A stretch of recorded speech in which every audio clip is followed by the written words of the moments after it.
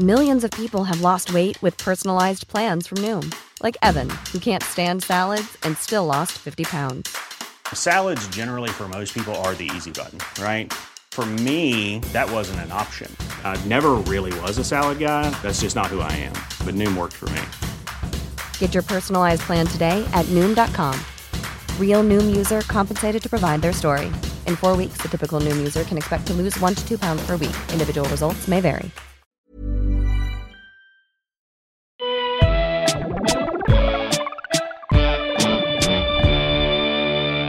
So many. Let's just sit here. That's nice. Oh, this is quite a glamorous little Isn't spot it? to do it. Oh, it's lovely. It literally is like glittering and glitzy, isn't it? That looks amazing. It does look. So we're sat outside the Gillian Lynn Theatre. Oh, I'm doing a video on my phone. I tried to take a picture. I probably should do a video actually. Yeah, that would be it's better. nice. Okay, I'm going to do a video. Go on. And hold the microphone. This is impressive stuff. Okay. Yeah. Sitting in the glamorous West End of London, outside the Gillian Lynn. Literally on the pavement. Yeah, exactly. Outside the Gillian Lynn Theatre, which is looking lovely actually. Isn't it? You know, the colour of the poster matches the colour of the dusk sky. Oh, it's nice. It's just the right time to be out here. And we're in the interval of Crazy For You. And tell you what, I can't wait for this show to be finished.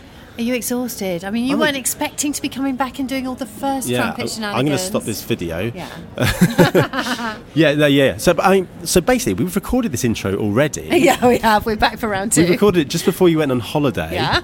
And I've not edited it and put it out. And you've been on holiday and come back. That's right. But also, as we left, I was like, "Oh, this is your last show." Yeah. And you were saying, "That's right." Off I go. Yeah.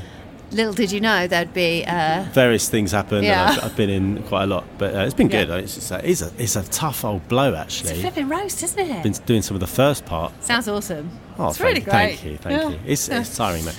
Yeah. Anyway, so this is a great episode. It is. Really good episode. Yeah. You may remember we chatted it came out in 2020. Yeah. Our 5th ever episode with JFAbraham. Yes, and he's back for more. He's back for more. Yeah. You're already rushing it along. Yes, I'm looking at the clock. Oh, yeah. 6 minutes, this is good. Okay, right, fine. It's through. fine. It does fly through. Well, he's back. If you remember, he was sort of going through a phase of not writer's block, but he'd written some amazing music, just couldn't decide how to get it down. How to let actually it go.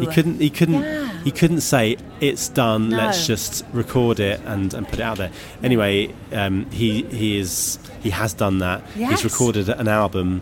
The name now is JFAbraham. That is the. Okay, so this is what we should be saying, and Yeah. what I failed to do last time we tried to record this. Yeah. That's right. JFAbraham. I can't say it. The album is called A Different Kind of Light. Yes. I said that just as someone scrunched up a Say bottle of water. Say it again. The album is called A Different Kind of Light. Yeah. JFAbraham, and it's pretty much by now, I think, all available except for one song. Okay. Which might be out soon by the time this comes out, if this ever does come out. Yeah, exactly. It's been on the market for 2 years. And basically, we chat mainly about this process, because it feels like, we set it up a few years ago, and now he's actually finished it, and it's so good. It really is. It's so good. So go to Bandcamp and Spotify and all those places and listen to it. So we must not forget to mention the major thing that is coming up for him, which is he's got a live show performing the album on 7th of September at Stanley Arts. Get your tickets. Yeah, he's got a full band. Yeah. It's several people, at least Several. 7, less than 12, something like that. Somewhere in that region. And I mean, if you don't know JFAbraham, let me tell you a little bit about him. He is multi-instrumentalist, composer, orchestrator and conductor. He originally was a trumpet player, has always played guitar, sung. He has, for the last, I think since 2015 or 14 actually, I think he... Since 13. Since 2014, he's played bass in public service broadcasting.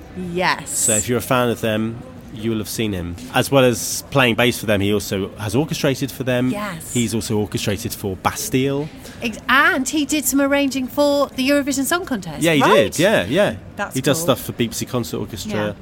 He's worked for Netflix. He's worked for the Old Dirty Bastards. So... Yeah, I mean, he's done it all. He's done it all. Don't need to say no more. We need to say no more. Thing is, we didn't really talk about any of that stuff. No, we didn't. We talked about his brilliant album and the gig that's coming up. So go and buy tickets to that. It's probably sold out, but have a look. Yeah, I mean, give it a go because it'll be worth it. Go. Otherwise, just turn up and try and get in on the day. Yeah. Be fine. And what's really exciting is for the first time ever, we did a new thing where we recorded a special version of one of his songs. And it's going to be at the end of this podcast. Yes. It's Johnny, JFAbraham, Verity, and me. VC Simmons. No, sorry. What's your... Is that... That's fine. Yeah. That's J. Philpott. There we go. That's what it is. And it's a special version of his track Home. Yeah. So stay gorgeous. tuned to the end of the episode to listen to that. We can tell if the theatre's about to start the show because the escalator changes direction. And genuinely, it's one of the biggest thrills it's so I've had exciting. since getting to this theatre is discovering that happens. I don't think it's changed yet. No, so we're actually fine, aren't we? We're fine. Yeah, we're fine. Yeah. And so we're not going to come back for an outro because we have to go and do a show. Yeah. But enjoy the chat. It's a great chat. He's a good man. Yeah. And we sat in my studio in the garden and huddled together on the sofa and chatted. It was lovely. I think he felt safely cocooned by us. Yeah. That's it. So. That's it. I don't have to say any more. Go to the gig, listen to this, and share it as well. I mean, why not? We never asked for that anymore, but whatever. Yeah, do. And maybe, rate us on Apple. Yeah. Tell all your friends. Yeah, just carve it into a Granny Smith. We don't care. Carve in how many stars you like onto a Granny Smith and leave it in a shop. Yeah. Yeah, lovely. And we'll be back very soon with more. More. Got more in the bag. There's more. There's more. All right, enjoy. This is JFAbraham. So this is like on some podcasts I listen to where they say they say have we started yet? And they go, yeah, we just it's very loose start. There's no grand introduction. We like that. That's what we do. That's what we try and do, like stealth, basically. Stealth start, yeah. And often it's like 20 minutes into the interview, and then they go, "So we started. When are we going to start?" And they've been slagging someone off, and that was all great stuff. Yeah, we did it the other day, but actually the guy then continued to slag that man off. I don't know how I'm going to edit that. I really don't. Well, I just hate that. With the shift where it goes like, so welcome to the show, and it's a different energy, and then it's like, oh, we were having a good chat before. Yeah, because sorry, Johnny, just listing off other podcasts we've done at the beginning of yours. That's fine. We did another one, and we sort of tried because we were like, right, okay, we're going to absorb the intro into this podcast. We did another one, and I listened back to it, and it's so funny because we're so unnatural, and and you say, Seb, you go, welcome to the bar. What would you like to have to drink?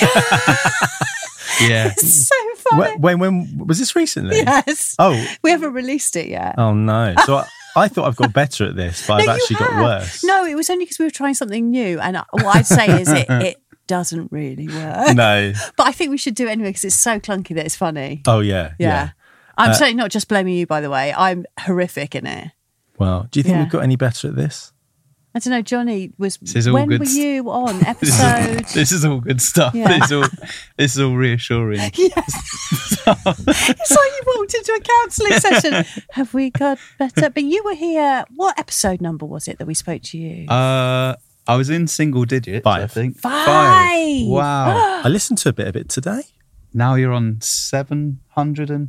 Got a wobbly mic. 755. Wow. Yeah. Something all like right. that. Yeah. And when we'd done the one with you, which is not good English.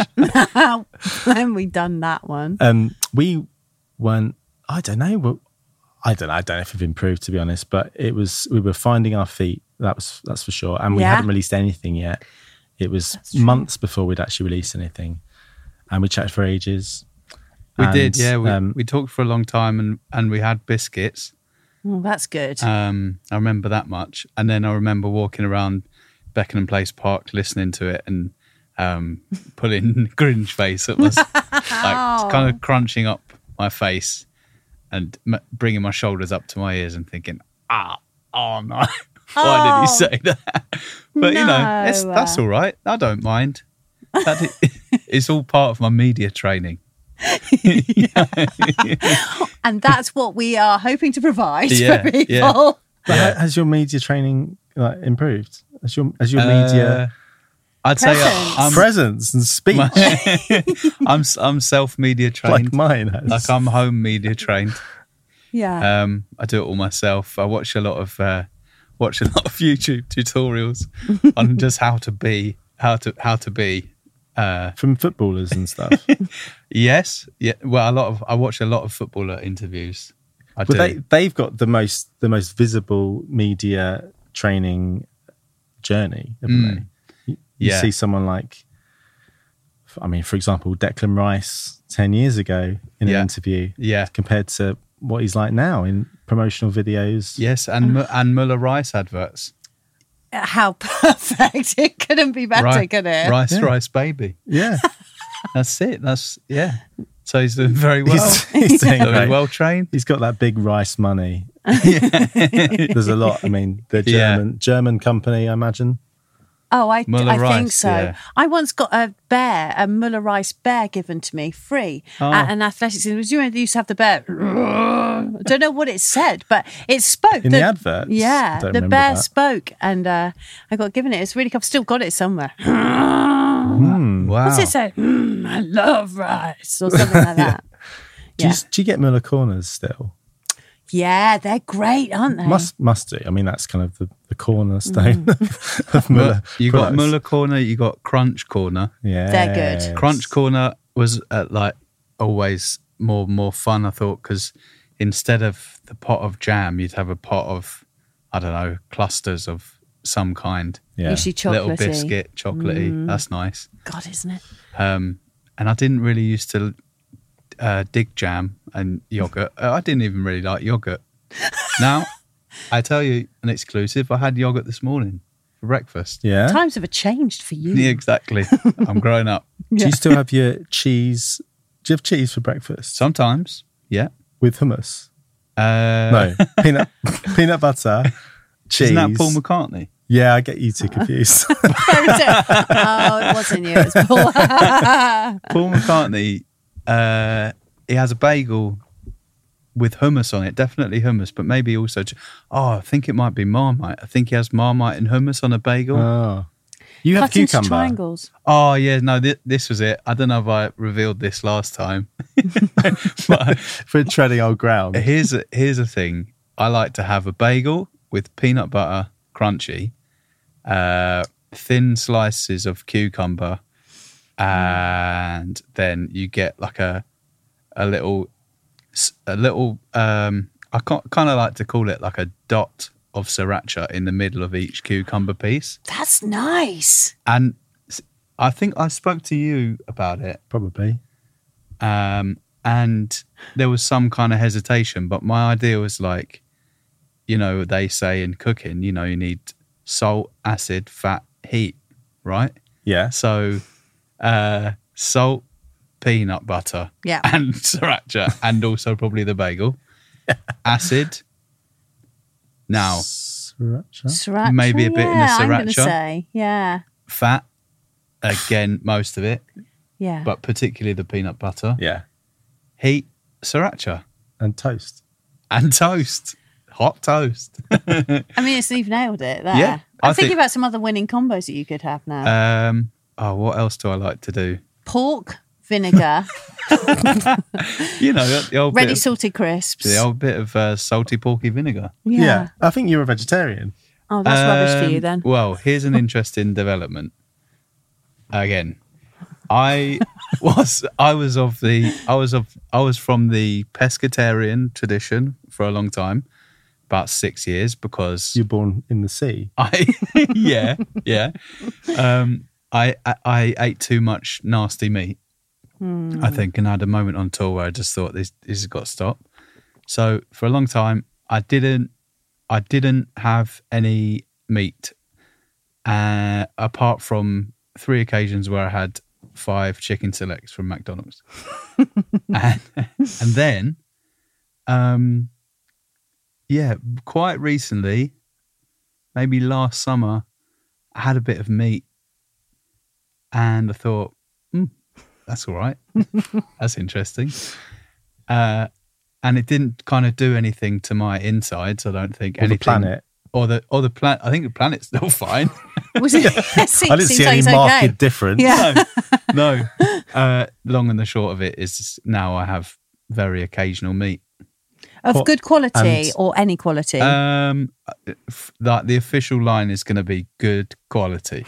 Really good quality. But if meat. I was to put a double cheeseburger in front of your nostrils, wow, who knows? Snuffle it up. That could be good quality. Yeah, could be. Not the could one be. I'm imagining. Probably won't be. If you had a little pork pie.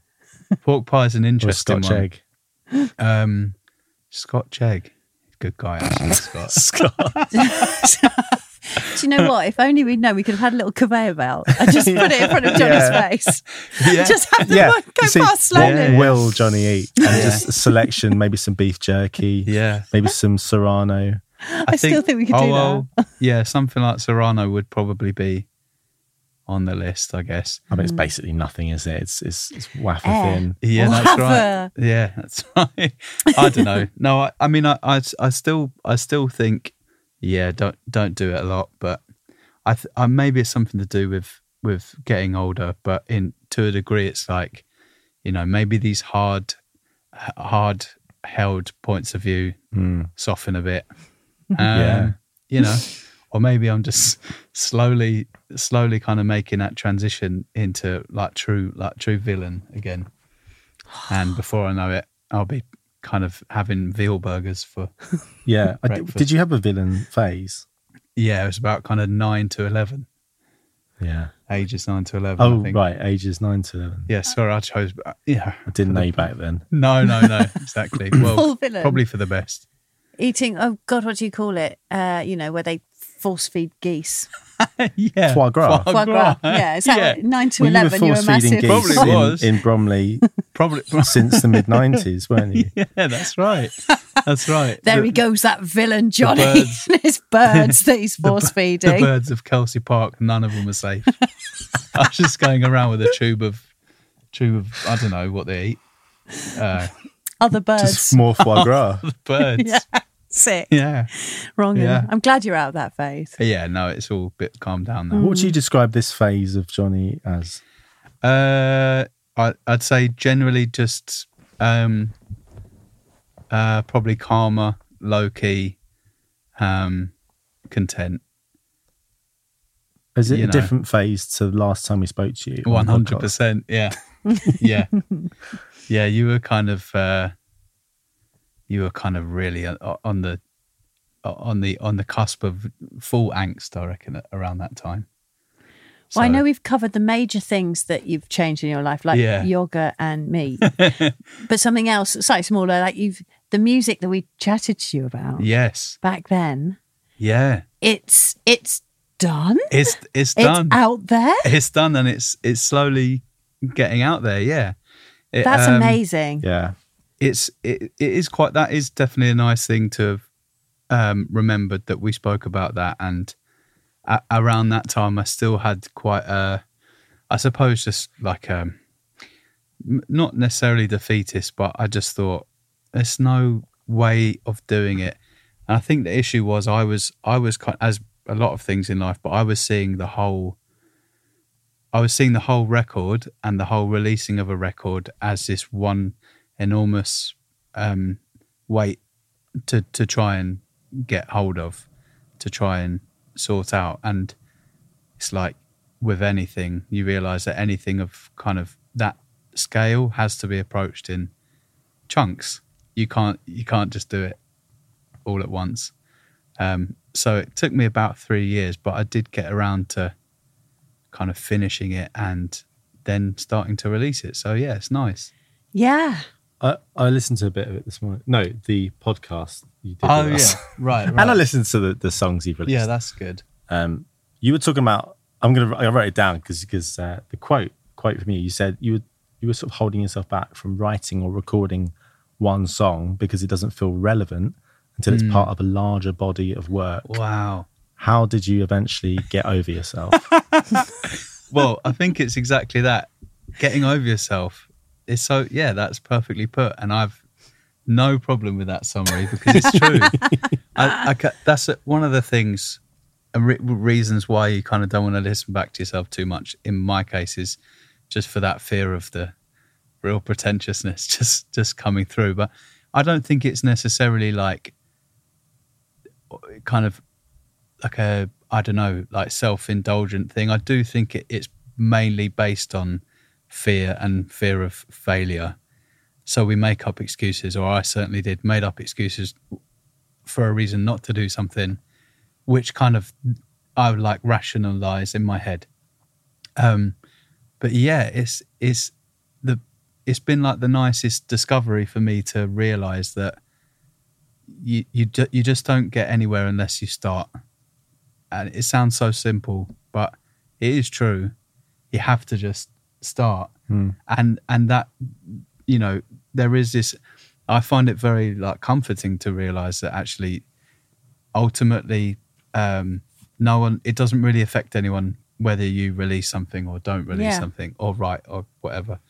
And yeah, getting over yourself and just committing to it and enjoying that process, and trying to be more disciplined with that process is good. And it's quite nice not to make excuses about it anymore. It didn't come across as pretentious when you were saying it first time. We weren't thinking that. No. But, well, I wouldn't blame you if you did, though. That's fine. when we did the intro, well, that was a load of old pretentious garb, I wasn't just it? nipped out to the loo and you had a slagging off moment. Listen to him. But yeah. But like, did you also feel that having some? It's a very personal album. It is, And did that distance from that, you know, in terms of time, did that help the whole process? I think so. I mean, and the difficult thing as I went through the process was this thought of like, you know, that you just said, Seb, about it not being relevant. And that was always my worry. It's like, oh, this doesn't necessarily feel applicable to me anymore, so why should I make it? And then again, that is just an excuse. And then when you make it and you finish it and you start to release it, now when I listen to it, or at the moment kind of rehearse it and try and learn it all again, I realise that, you know, that there's merit to it, because it might not be who I am or what I feel now, but it's, you know, you can't stop yourself from doing something based on it not being relevant all the time.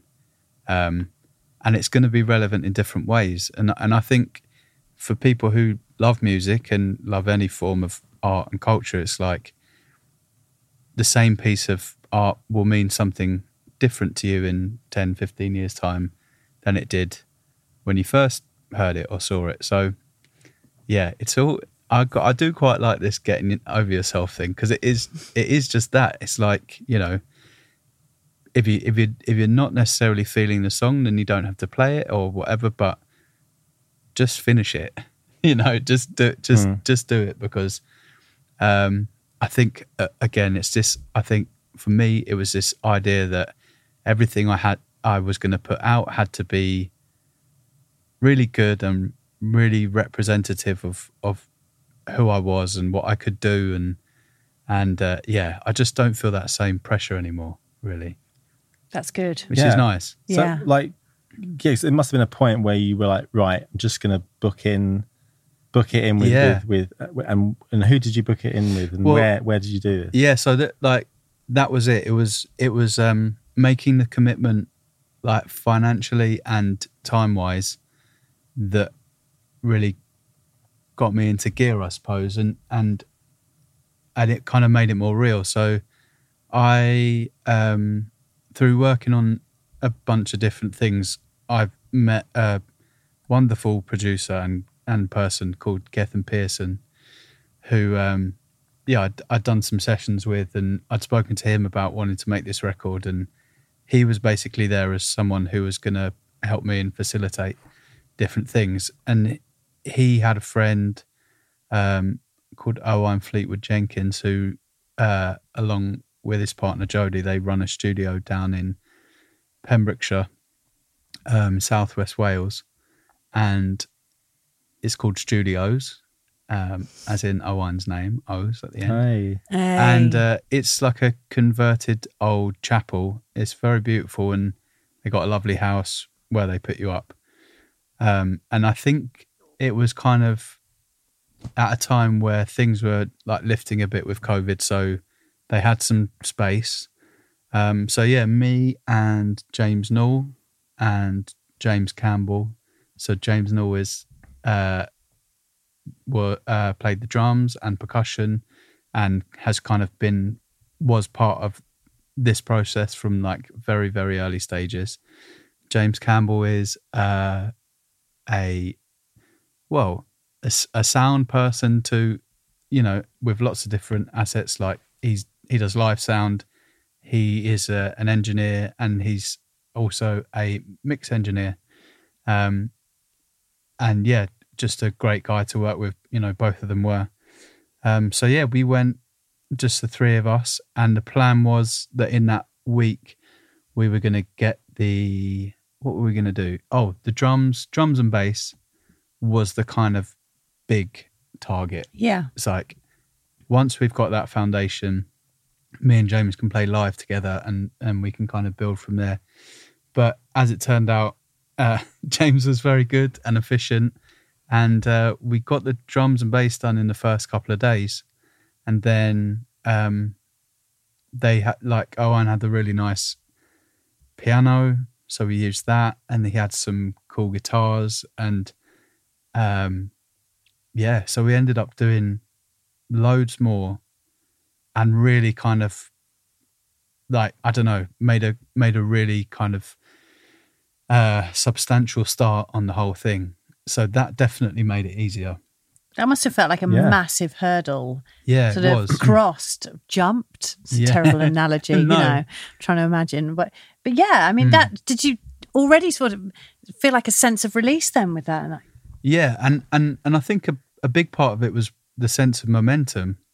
When you like when you make that commitment and you're there, and you get scared and you think, oh, am I doing it at the right place? It's like the way that my brain was working, especially at that time, was to question every decision over and over again, to the point where then you start to doubt every decision, and it's so harmful, and really does, get quite exhausting. But yeah, it's just, I don't know where that little bit of kind of courage, if you can put it that way, where it came from. But as soon as it started to happen, then it's like, oh, we've got that step in now, and the next step is going to be this, and then it kind of flows from there. And not saying it wasn't without like obstacles and delays and all that kind of stuff, but from that kind of point, from that July 2020, it was a case of like, here's the next thing. And the next thing always seemed like quite an obvious thing. Well, we need that now, so let's go and do that. I think so. Yeah, and I'd always had the vision for the record to have, because I'm not particularly good at kind of the minimal thing. I always knew I was going to have strings and brass and backing vocals and like featured vocals. So yeah, it was a case of like this is kind of the color palette type thing of what I'm going to use. And then I kind of did exercise a bit more restraint in certain areas where I just thought this place needs to be smaller or kind of more simple, so we'll do that. But yeah, then also some amazing fun places where you kind of go to town a bit, and again, like a massive part of this record that made it so enjoyable when it really got going was that so many mates played on it, sang on it, and obviously, helped engineer and all that kind of stuff. So yeah, it was I think the other aspect of that was once you kind of commit with other people's time, which a lot of the time in my case they'd given up for, we were kind of skill swapping or, doing favors and that kind of thing, is that you realize, I'm not just doing it for myself anymore. I'm kind of doing it for everyone involved, and people are asking, how's it going? Is it mixed yet? Is it coming out soon? That kind of thing, which I think helps as well to just have that accountability of, Yeah, it's like focuses your mind in those situations to be less with whatever stage of the creative process. Yeah, or it's really annoying. Yeah. Stop asking. Ask me again. Stop asking. I don't know. Yeah. But yeah. Because is it 89, the one that is just you and piano? Yeah. But you had recorded loads of extra stuff, right? Yeah. So that song originally started out as I had a thought that on that first side of the record there needed to be something like something more direct and lively with a bit of kind of spring in it. So I listened to loads of music and thought about stealing different ideas, and for a time it was like I wanted to kind of steal Young Americans, and that kind of feel. And then I got really obsessed with the song 2 Weeks by Grizzly Bear, and actually like the very first kind of like demo of 89, I just copied the structure exactly of 2 Weeks, and I really got it in my head that it had to have that kind of like bounce. Anyway, went through it, did like, what did I do? Some like Wurlitzer and baritone guitar, and James wrote a really cool drum part, which was like a bit Ringo-y and kind of almost like loose-limbed octopus style playing. It was really cool. And I really liked it, but there was something about it which felt like almost like an explicit imitation of those influences. There was a piccolo trumpet solo in the middle of it, and there were like horn stabs, and I was, like it was quite bombastic, and I just felt like this is cool. But with that song, that was where I really exercised that thing of like, take everything away. Don't be worried about just presenting at least one thing on this record, which is just you. And as much as I liked what we did, I think ultimately it was the right decision. In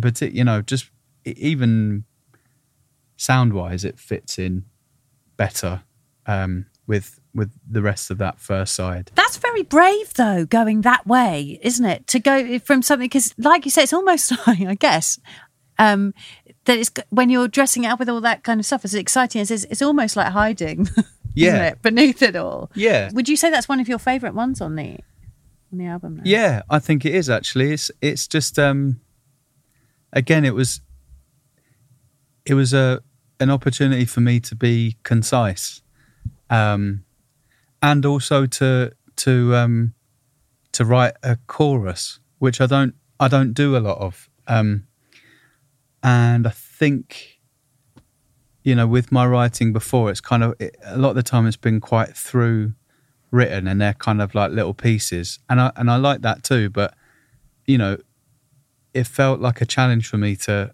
write a chorus and to lean into that, and that song has a chorus, and it's got quite a simple structure, and it's relatively short, and another big part of that was like just leaning on like Paul McCartney. It's the second time he's come up after his bagel.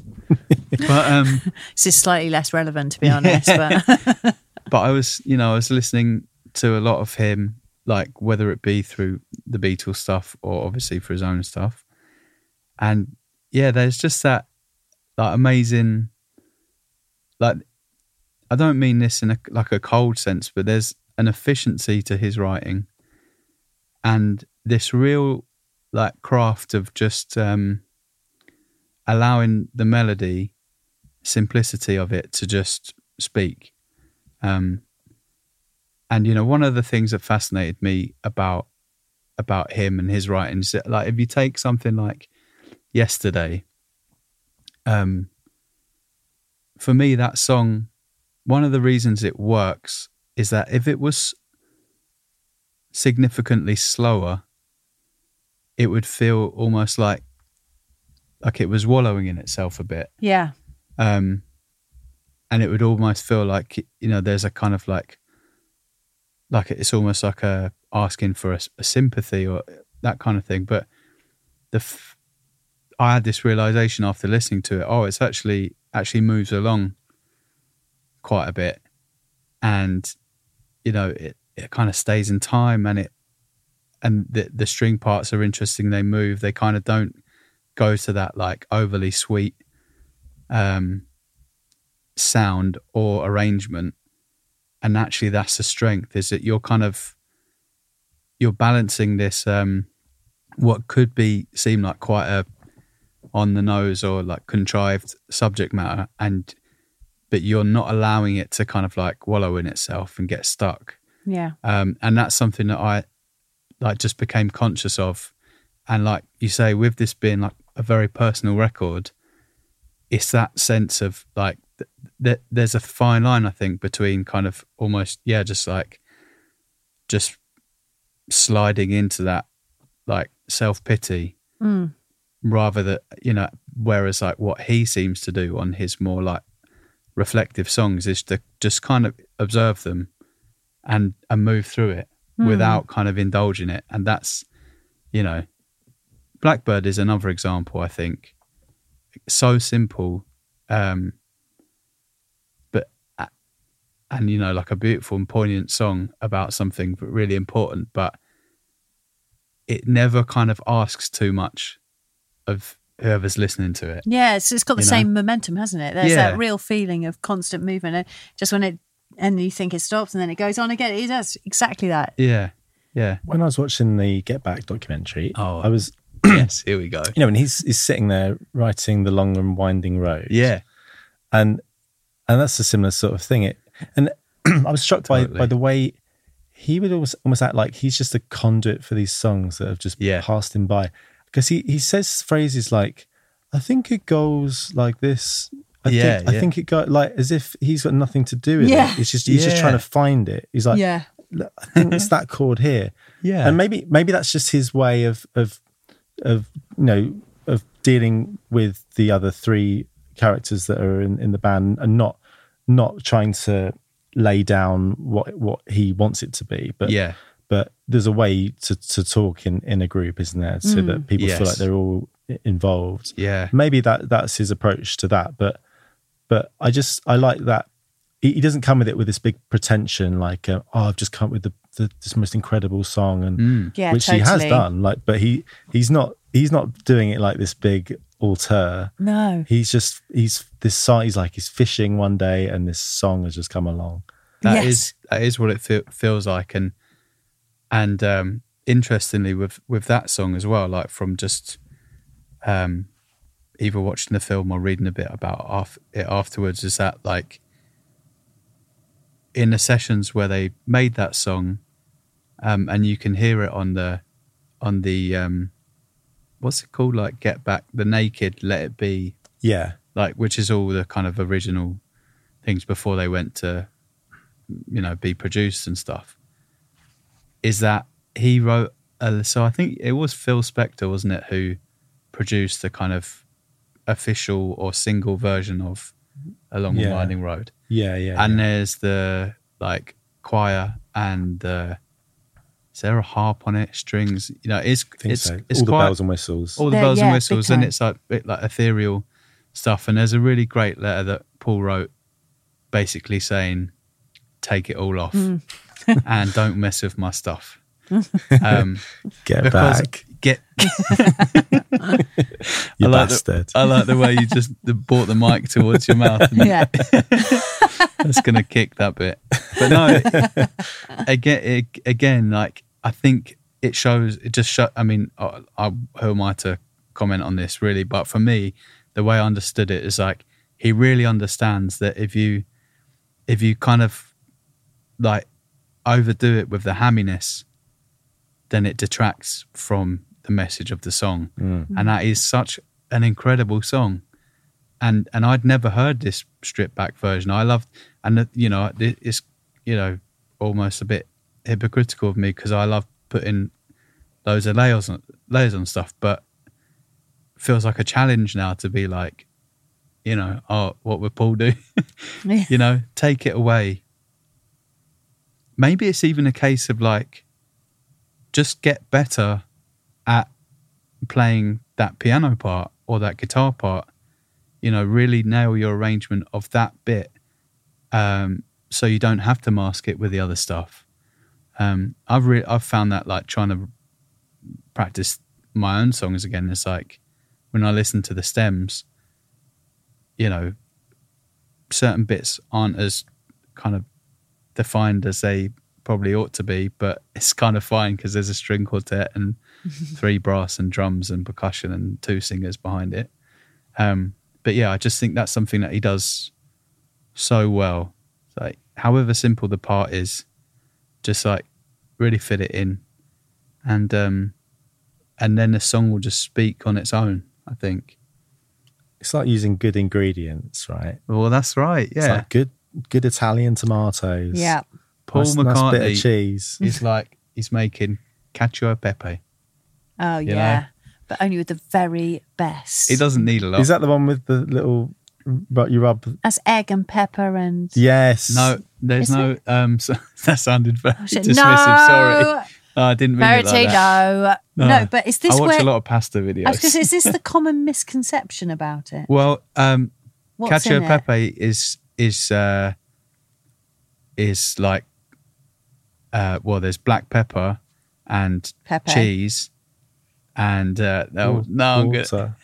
Yeah, like pasta, like starchy water. Pasta water, starchy water, and some kind of fat. I'm guessing like olive oil or butter or something. But yeah, that's and it. Then no egg. But the No. pasta is like you sort of rub it between your fingers, like plasticine, and Okay. it's not like spaghetti, is it? Well, maybe it can be. Not yeah. It's like kind of almost like udon, but Oh yeah. Has it got a rolls. hole in the middle of it? I don't know. I don't Anyway, know. it's a bit thicker, right? I mean, This is all getting in. Shit, This this is a tricky analogy we're working But no, with here. anyway, the point was, it's, you know, he doesn't need a lot. Yeah. no. But he also, Unlike me, just chats and chats. but it's like that, and that metaphor of thinking of it like ingredients can be applied to, like I don't know, recording it in a good environment, and like, so you're not, Yeah. so that it's just nice, you know, nice performance, nice room you're doing it in. Yeah. But it also kind of applied to sort of the way the songwriting side of things, and that with Paul McCartney songs, you can write it out as a vocal and piano thing, and it's just great. It's like, you know, Rodgers and Hammerstein or something. Yeah, right. And same with Elton John or Billy Joel and those great songwriters. It's not relying on the production side of things. Yeah. Where some artists who would, you know, make incredible music, but if you actually try to write down a piano and vocal score of it, it might be quite underwhelming and might not work on its own. Yeah. Yeah, it's an interesting one, because I think with the progress made in production and all of those techniques, I think people are discovering new ways to kind of make simple music without piano, guitar, and, you know, like we say, I think I still have that tendency to like go to that more, I guess it's more old-fashioned, or kind of, I don't know what it would be, but yeah, I like the idea of making being able to make a simple score for stuff. But then, so was there a point where you kind of had to go, because I guess what we got from last time when we were chatting to you was that thing of just wanting to make things, or it not being quite right, or just not right. So was there, when you were recording it even, were there points where you were like, I've just got to put that one to bed now and move on and go, okay, that's okay? Yeah, absolutely. Yeah, absolutely. You just say, because it's never done. It's never done. So was it the accountability that made you go, well, actually, I do have to just... Yeah. And also, you know, I think one of the difficulties I had was I was really attached to making these 11 songs the very best they could be, which is a good thing in principle. But I think if you get too stuck in it, then you're almost denying yourself, what about all the other music that you're going to make, whether it be on your own or with other people? If you're still kind of 3-4 years later just trying to perfect, in inverted commas, this song, it never gets out, and you never learn from it. So the like weirdest thing that's happened with this stuff, I guess it's not weird really, but it's a kind of like an interesting thing to me, is that every time I put another one out and it's like it's not really yours anymore because everyone's got access to it, is that I'll hear something new in the mix, or something will just pop out that I'd not really thought about before, and it only, I think, like framing it in a more positive way means that I just think, oh, next time I want to do more of that or less of that. But until you kind of complete the circle by making something and releasing it, and, you know, hopefully, well, not hopefully, but soon for me, playing it to like an audience of people, then you can't necessarily really like learn the full amount from that experience. Yeah. I just like, it's quite simple, but I just like the idea that you do finish the cycle. You make something, you put it out, and you kind of give it a chance to, you know, engage with people to whatever degree. Yeah. That's great. So when's this gig then? Oh, thanks, Seb. Well, this gig is on Thursday, the 7th of September. Brilliant. Great. This year. So less than 2 months away. Yeah. Well, I don't know when we're going to put this out, but we'll get it out. Well, it'll be less than 2 months away. Yeah. It's true. That's always going to be true. Yeah. I'm sorry. It's going out on Friday the 8th. I'm sorry. Oh, did you want to sell some tickets? I'd love to. No. I'd love to buy some tickets. Where is it, Johnny? So it's at a great place called Stanley Arts in Norwood, at Norwood Junction area. And yeah, I was thinking for a long time about where I could do this gig, and where you could fit 11 people on the stage.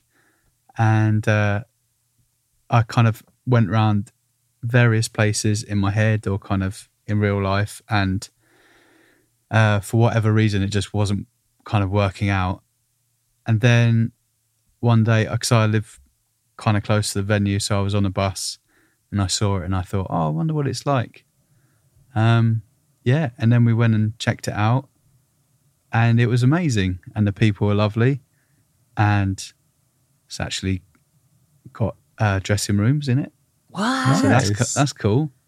You know, when you're used to kind of growing up in like gigs in pubs where you might have a cupboard, it's really cool. There's a couple of rooms, and yeah, I think just as a venue, they're doing really good things, and it felt quite nice to me that it could be close to home, and it could be a venue with, you know, in the future, hopefully I can kind of have a bit of a relationship with, and think about doing other things there, and actually being a bit more part of the community, which is at the moment kind of unclear to me how that would happen. But yeah, because you're quite new to this area, aren't you? Well, not the area, but new place, right? No. So same place as you saw me last time. Yeah, like so 6 years. Oh man, I thought you'd moved. No, I'm very much still there. Right, so really you should know your community. I should, exactly. Yeah, Johnny's not strayed very far from where you grew up. I haven't. No.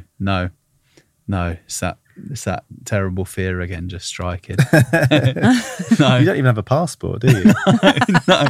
I made one for myself on Word, but it's not official. You can't use it. No. I use it just from getting cross from Penge to Forest Hill. That's fine. Yeah, it doesn't get checked much, but the venue. I've done a gig there. It's like a really nice church hall type thing, isn't it? Or school hall type. Yeah, well. There's a stage, isn't there, right? That's above the main floor. Yeah. And it's got a decent sized balcony, and it's all nice kind of wooden, high, wooden floors, high ceilings. So it might be a nice place to could you record in the room with you had a big group or something? You I think so. And I think hopefully we are going to record this gig as well in some kind of way. But yeah, it was just this real gem that was kind of on my doorstep and I'd not thought about. But even that was really exciting to me. Like, oh, what could we do here in the future?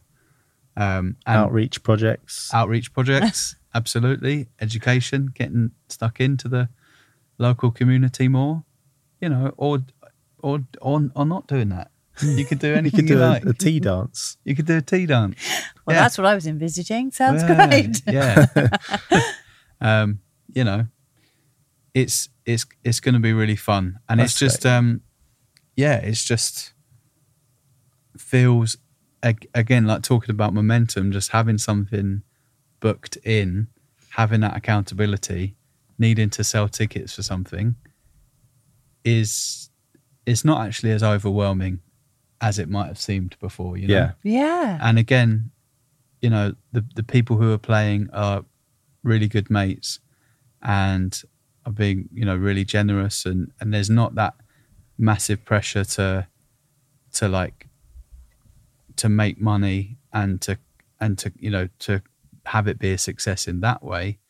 I think the people who are involved are kind of doing so because there does seem to be the sense of like community amongst a lot of people we know, where we help each other out and it's mutual. And,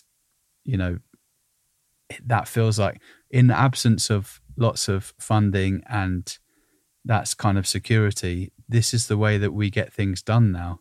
Yeah. Don't you feel that as well? I feel like there's a real sea change in that I certainly think personally, and I'm not discouraging people from paying things. That's a general, but that actually doing things because you want to do them, it feels like a worthwhile, good project. Yeah. It's so important. It is fulfilling. And like you say, like being paid and making money is so important. And I think it would be like, very wrong to suggest otherwise.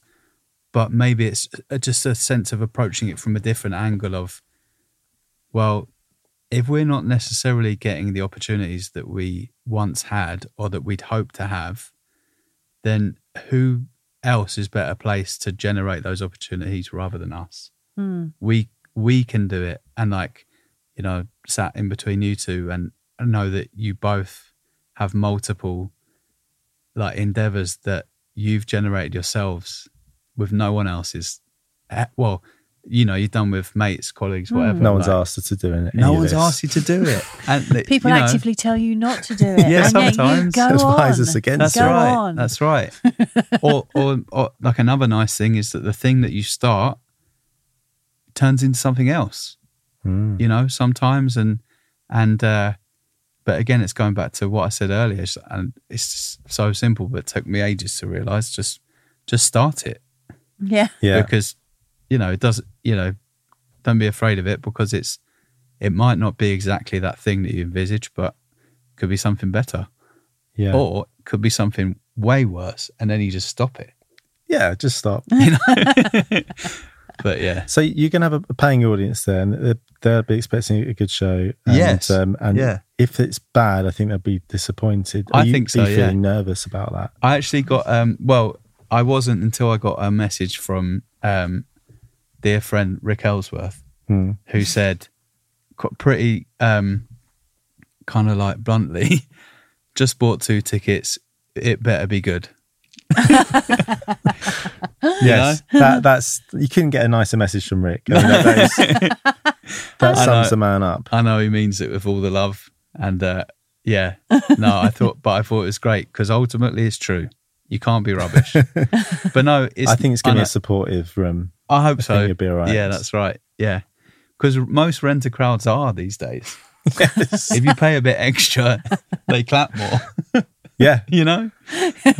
There'll be real people there. So, have you written out all the parts yet? Have you got? Yeah, that's what I'm doing now. Yeah. So, and how's that going? That process? It's really fun. It's really cool. So, Jimmer James Campbell, he sent me the stems of everything, and so I can just like loop stuff on Logic and retranscribe it and make hopefully improvements to some more like questionable areas of it. But because we've got a different setup, we haven't got like a full string quartet, we haven't got like all the singers who are on the record, so this is quite nice because it's like how do I kind of recreate it for like this live band. And it's been really fun. It's kind of getting back into Logic and finding patches on like the synth, like the Nord, and working out what's going to do what are we going to need to kind of trigger live, what can we play live. With 11 people, it turns out you can play most of it live. But yeah, there's some moments where there might be 4 guitar parts, even if it's just like doubling the same thing. So yeah, me and Rich Legate, who is my great mate and great guitarist, we've been getting together a couple of times to just work out how we're going to do that. And it's just really fun, like it's really fun. It's a real privilege to be doing it because, I didn't necessarily think it would get to this stage where we can actually play it together and where people would be up for doing it. So yeah, that's going to be a joyous moment, isn't it? Yeah, I hope so. I think so. I mean, we're gonna start rehearsing it just as a 5. So with like bass, drums, guitar, keys, and me. Just because that's kind of like most of the songs are kind of like born out of that kind of conventional bandy setup. Yeah. And then we'll put the just as important but extra special bits on top, I guess, with the winds and brass and strings. So yeah, great. Yeah. So in the last interview, you talked about the time where you got a load of people together, to go through the same 10 songs. Was it near enough? Yeah, but you came away from it thinking, "Oh, I'm thinking about this all in the wrong way." Right. And it's funny how you've gone from maybe a similar lineup, but you've gone through this whole process, and now you're at the other end of it. Yeah. With presumably a lot of the same players and all that, but you've gone through a lot of things have happened in the last sort of 5 years. You said it was 2018. I guess I would have started it then. Yeah. So yeah, I mean that's quite an interesting thing. It's not really a question, but no, talk an about observation. I think because that first time we ran it, and I think there were 6 of us in the room, and it was nice to hear it, but it wasn't necessarily what I'd imagined. But saying that, the issue wasn't that we couldn't do it. It was just that my mind was too restricted by just that one one playthrough. I was like, oh, it's not where it needs to be yet, so it's not going to work. And again, like with having patience and just calmness, you come to realize that it's like it could sound terrible on the first go. It didn't sound terrible at all. Everyone was great, but it could sound terrible. You just have to find ways of making it sound good. Yeah. And that's much more what it's about now. And on that, I'm kind of I'm really looking forward to doing the full record with everyone, but also I really like the idea that like we were saying earlier, that the songs can work in their kind of most minimal form. And you just kind of strip those layers away. And I think when it comes to that situation, that's when you're really leaning on the strength or not strength of the songwriting. Yeah. You know? Yeah. Totally. I think you were saying before that you come to it, think of the practical side of things, that you could gig this music by putting the group together. Okay. Let's run it through, and then we can gig it. We're like a band. Yeah. Or it's your project, but you're a band. Yeah. But it just didn't quite work in your mind. But now you've allowed the songs to find themselves and like to know what the DNA of every tune is. So now you can come with all those forces at your disposal. Yeah. And then you can decide whether you want everyone or you just want you and a piano sometimes. Yeah. Yeah, no, that's it, isn't it? It's like talking about those practicalities. I think I'm putting the practicality first of like, here we are, there's the 6 of us, we're going to just play it in its kind of rawest form in this room, then we can take it on the road or into venues or whatever. What got me with that was that that's not necessarily like the most creative way of doing things. And it's not necessarily allowing the musicians in the group to like speak and perform as they really want to. So yeah, the idea of kind of being more collaborative with people and just saying, here's my song, what part, what do you want to do on it? That kind of happened a lot. It's happened particularly with James and with Rich, where it was just like, it was more open. But then there is the other side of things where, again, like going back to like time and like the realistic fact that people need to make a living, when it kind of came to the string sessions and we had to do 9 songs in a day, it was like, we can't necessarily sit here and like exchange ideas about this. So here are some parts. So it's combining those two elements and actually saying like, the parts are going to be a starting point and we're going to learn it together. And then once we've kind of established that, we can play around with it. But like, there's nothing, is there anything, I don't know. I think for me that there's kind of nothing worse of being directionless and feeling like intimidated by like all this blank open space. And also, some people like to improvise, others don't necessarily feel comfortable with that. So when like, now it's come round to like making this record live, some people read notation and there's parts, and some people don't read notation and there are no parts, and both is fine. And both's going to work because different people have different strengths, or processes of how they do stuff. And also, like, I wouldn't know how to notate for Rich, like some of the amazing stuff he does with his pedals. Like, I don't know.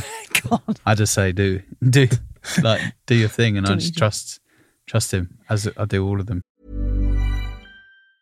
Ryan Reynolds here from Mint Mobile. With the price of just about everything going up during inflation, we thought we'd bring our prices down. So to help us, we brought in a reverse auctioneer, which is apparently a thing.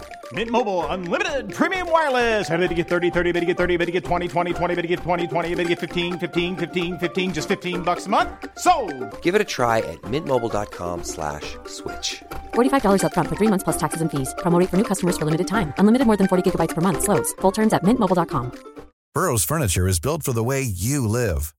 From ensuring easy assembly and disassembly to honoring highly requested new colors for their award-winning seating, they always have their customers in mind. Their modular seating is made out of durable materials to last and grow with you.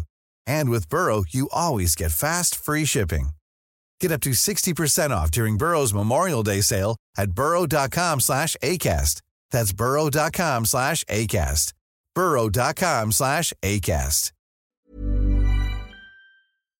Do you think a lot of that sort of allowing collaboration and letting go to an extent and sort of just releasing a bit of that control also comes down to how you're feeling in your life and just a sort of sea change for you as well? I think, I mean, I don't necessarily think I've thought about it like that, but I suppose you reach different points in your life where you realise that actually by letting go, you feel far more in control than you do when you cling very tightly. So I think that is, just as relevant in like music and art. The only kind of caveat to that, I would say, is that those relationships are built on trust, I think, and experience. So it's one thing going into a room of like brand new people who you don't necessarily know and having the kind of courage, or you might frame it as kind of naivety to say, let's all just collaborate together. Yeah. Because that can also be like pretty messy and painful. But yeah, once you've established really good relationships, creative relationships with people, it's about saying, and there were plenty of moments on this record. There's the fourth song is called Foreign Time, Long Night, and it's got like a slightly extended outro. And it was one of those moments where, like with James, it's again, there's no amount of like notation that I'm going to do or kind of like real kind of like granular, control-y type thing that's going to make him play a great part. You just say, just try, like, what do you think? And what do you want to try? Just try it. And, like, he's an amazing drummer and musician, and the kind of his influences and his idea for where it should go just came out.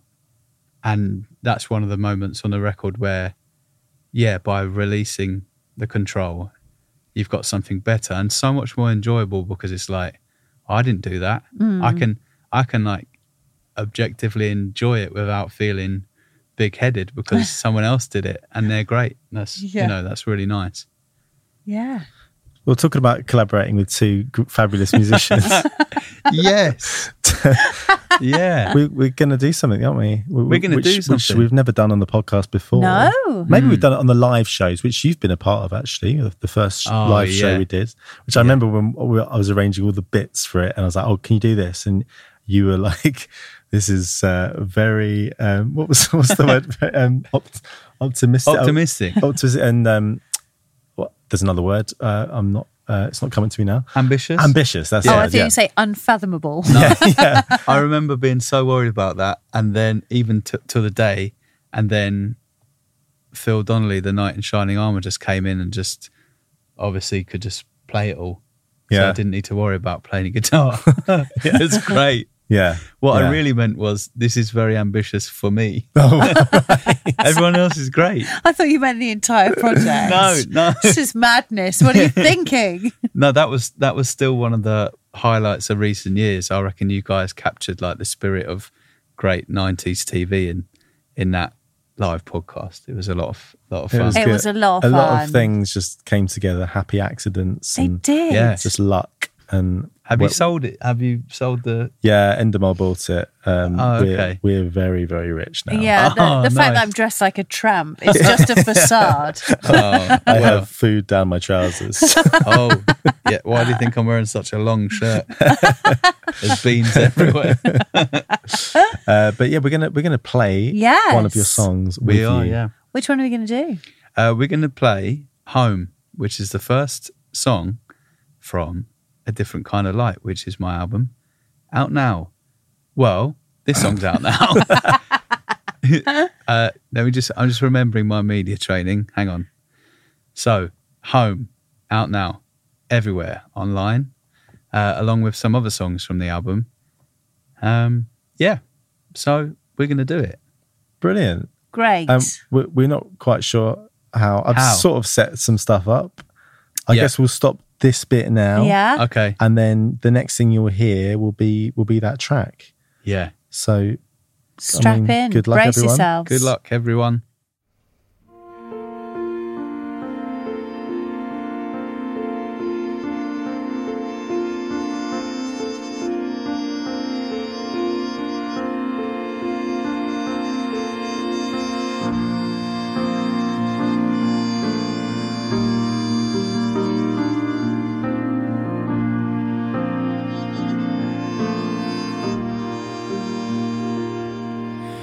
Tender heart, hope is overtaken out, left it so far. Finally, I know it's not enough. I'll take a bus behind the glass. Years have fallen, never known how much we're hurting. Finally, I know it's not enough. You've lost a lot.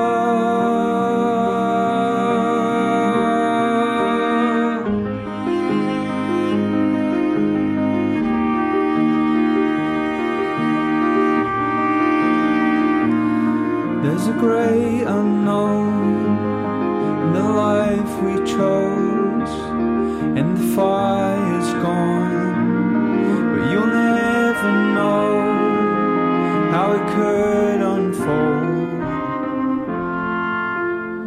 if you don't follow it home.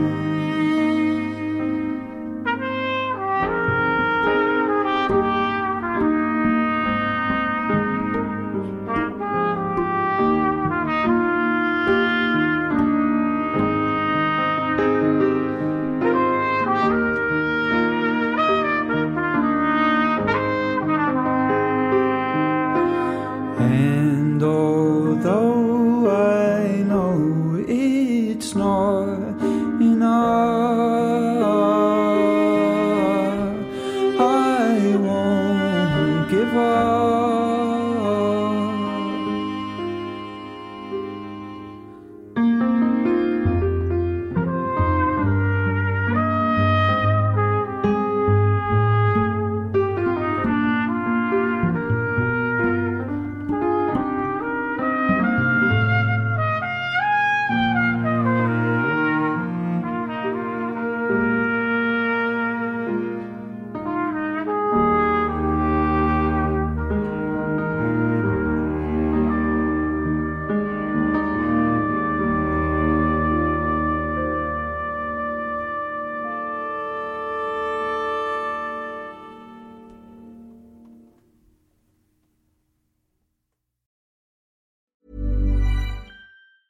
Planning for your next trip? Elevate your travel style with Quince. Quince has all the jet-setting essentials you'll want for your next getaway, like European linen, premium luggage options, buttery soft Italian leather bags, and so much more. And is all priced at 50 to 80% less than similar brands. Plus, Quince only works with factories that use safe and ethical manufacturing practices. Pack your bags with high-quality essentials you'll be wearing for vacations to come with Quince. Go to quince.com/pack for free shipping and 365-day returns.